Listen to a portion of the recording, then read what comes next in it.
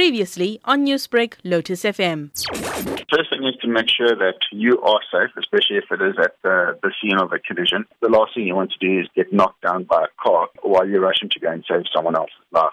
A lot of things to take into consideration. One was safety. Two, if you do possibly have gloves or a plastic bag that you can use to put over your hand. And then the most important thing is if you do have a first aid kit available and there is something like gauze or a bandage, the main thing is to stop the bleed by applying a direct pressure to the wound. So long as there's direct pressure to the wound, the bleeding will stop.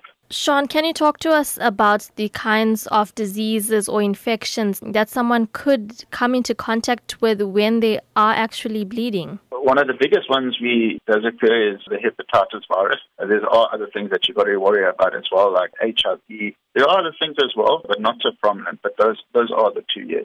And if a member of the community does happen to assist someone, what precautions can they take to ensure that they do not come into contact with the blood of the victim? Well, if you don't have surgical gloves, which I'd assume that a lot of people don't have, as driving on the side of the road, it's not something that everyone carries in their car. But if you have something like a Ziploc bag or any kind of bag that you can put over your hands, that definitely would help.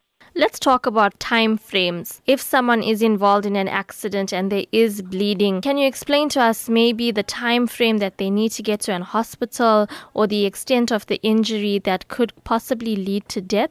There is something called the golden hour. Everyone tries to stick by, but that would obviously also depend on the severity of the injury that the person has sustained. A general rule of thumb is to try and get the person through to the hospital as soon as possible. If the person's got an amputated leg, then the golden hour isn't going to suffice for this person. This person needs to get to the hospital as soon as possible, and that bleeding needs to be stopped on scene. So it's always valuable, especially as we approach in the festive season. Try and carry a first aid kit if you can. It'll always come in useful. Rather have it than don't have it. And always remember your main goal could be a shooting, could be a stabbing, could be a collision, could be falls, is to stop the bleed. That's the main thing. If you see an open wound and there's active bleeding, apply pressure with some gauze or a bandage. If you don't have that, you can use, and you're in the house, you can use household items such as a dishcloth, any kind of clean material. Apply direct pressure onto the wound and hold it down.